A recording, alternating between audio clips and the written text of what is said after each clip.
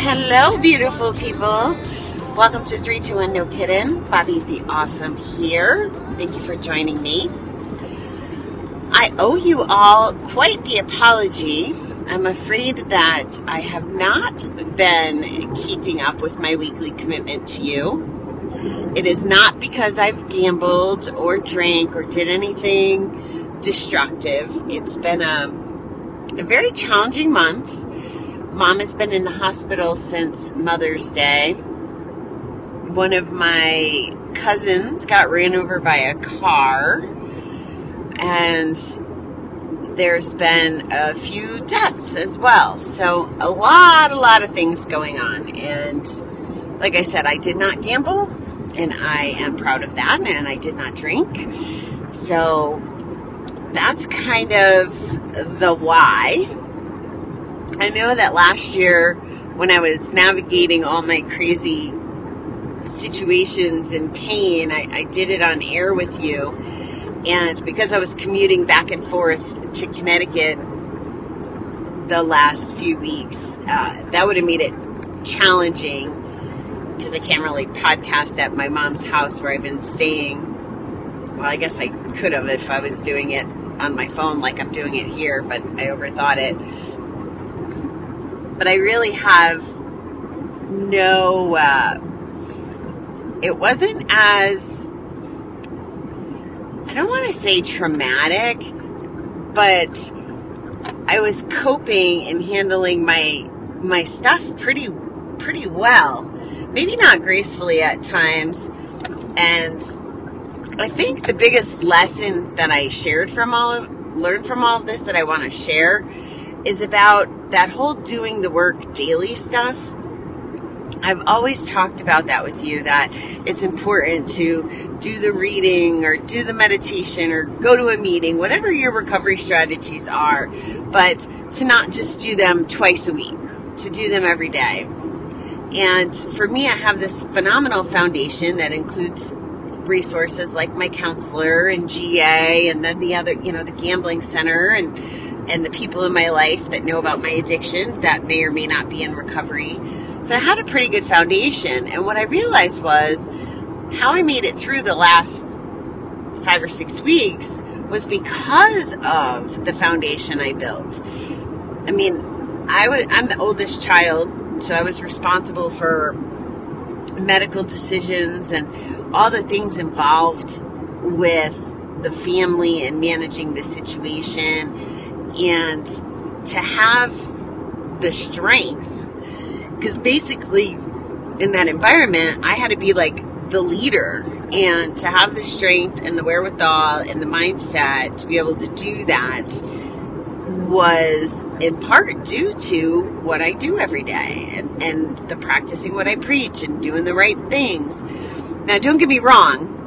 One of the other reasons that I was able to pull this off was because of my support system in the background, like talking to specific friends every day, when I needed to blow off steam or acknowledge the roller coaster I was on. So just a reminder that be strategic about who's in your life. Not in the sense of so you can use them when times are tough. You'll know who the right people are.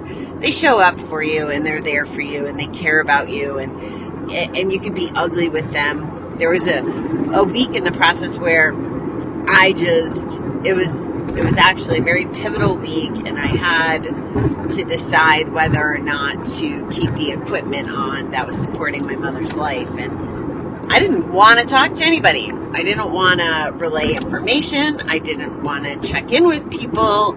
I didn't want anybody asking me how I was doing because I wasn't doing well. I just kind of wanted to tell everybody to F off. And during some of the conversations, I actually said that to my friends. Not to F off, but told them, I don't really want to talk. I don't want to do the thing. I'm not feeling up to it. I'm tired. I'm tired of talking. I'm tired of explaining. I'm tired of going through the same thing, because every time you rehash stuff like that, the emotions bubble up and it's draining. When I was sleeping in Connecticut, just trying to manage the day without even working, because I honestly didn't work hardly at all the last month, because every time I wanted to, there was either no time, privacy, or mindset on my part, and I couldn't function and think. But the whole time I was down there, I was sleeping so soundly. I would be so exhausted, and not from physical exertion, not from doing the work, like doing my job and being on the computer, but just like mental exhaustion. And it's very clearly a thing. And it's okay when you have the right people in your life to bounce that off of them. I mean, in a polite, kind way. You're not like, fuck you, I hate you today. It's not like that. It's listen, I'm just not up for talking. And I had some really beautiful friends just would be like, hey, I'm thinking of you. Don't feel like you have to write back, or, checking in. Different technologies make that a lot easier nowadays. And it can be something as simple as a text saying, I'm thinking of you. Or some of my friends use Marco Polo. So there was just different options. So again, surround yourself with the right people. Have resources. Be honest. Take care of yourself. That was another huge, huge lesson.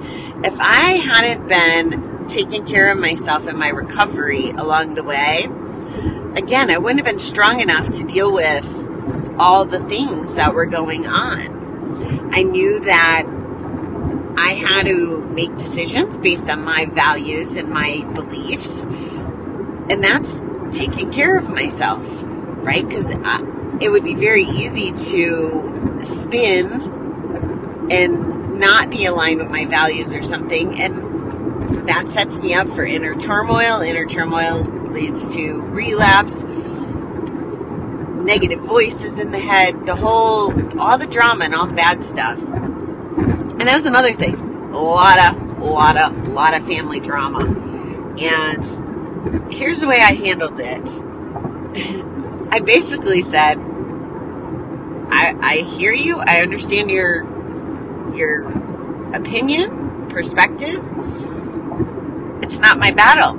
Like, if their battles weren't with me and it was about a different member in the family, all I could say is, we're dealing with mom with a life and death situation here. What's the value in this argument or anger that you're hanging on to? And is it worth it? But aside from that, I'm not going to lecture you. I'm not going to tell you what to do. You got to figure it out, and you got to be comfortable. So that was another test, I guess. And I had to put on some serious boundaries when it came to conversations like that. And that was putting me first as well. And it was the right decision to do, 1,000,000,000,000,000%. So those are a few of my lessons the last month. As far as going forward, I guess I'm going to give you the whole update here. So I'm moving out of my apartment in the next 2 weeks from the time I'm recording this. So I'm in the process of moving, launching some new products in my business, still handling all this back and forth between New York and Connecticut. And then 4th of July weekend, I leave to go to Europe for 4 to 5 weeks. So I'm not really sure what the schedule looks like. I would love to tell you that I could record some shows in advance. It looks like the Recovering Couples Anonymous program is of value, so I want to get back to finishing that book. There's a lot of downloads on those episodes, so it must be a needed topic. So we will revisit that when I get some routine. Just if you could be patient with me and allow me a little grace. This is not a gone forever kind of situation. It's just trying to sort through my rhythm with both this and the Recovering Entrepreneur podcast. And you know me, I'd rather be honest and transparent about everything that's going on.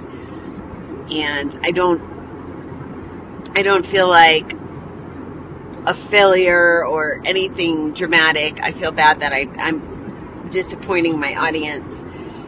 if you're looking for new material every week, and I just haven't had the ability to get that done. So thank you for understanding. I appreciate you letting me catch you up. And your momentum is happening. Things are starting to look very positive. Mom is able to speak this week for the first time in, like I said, 4 or 5 weeks. I just got word that she ate her first real food, yogurt, and things are headed in the right direction. So looking forward to a positive shift in momentum and getting back to y'all real soon regularly. Thanks, beautiful people. Love you much. Take care.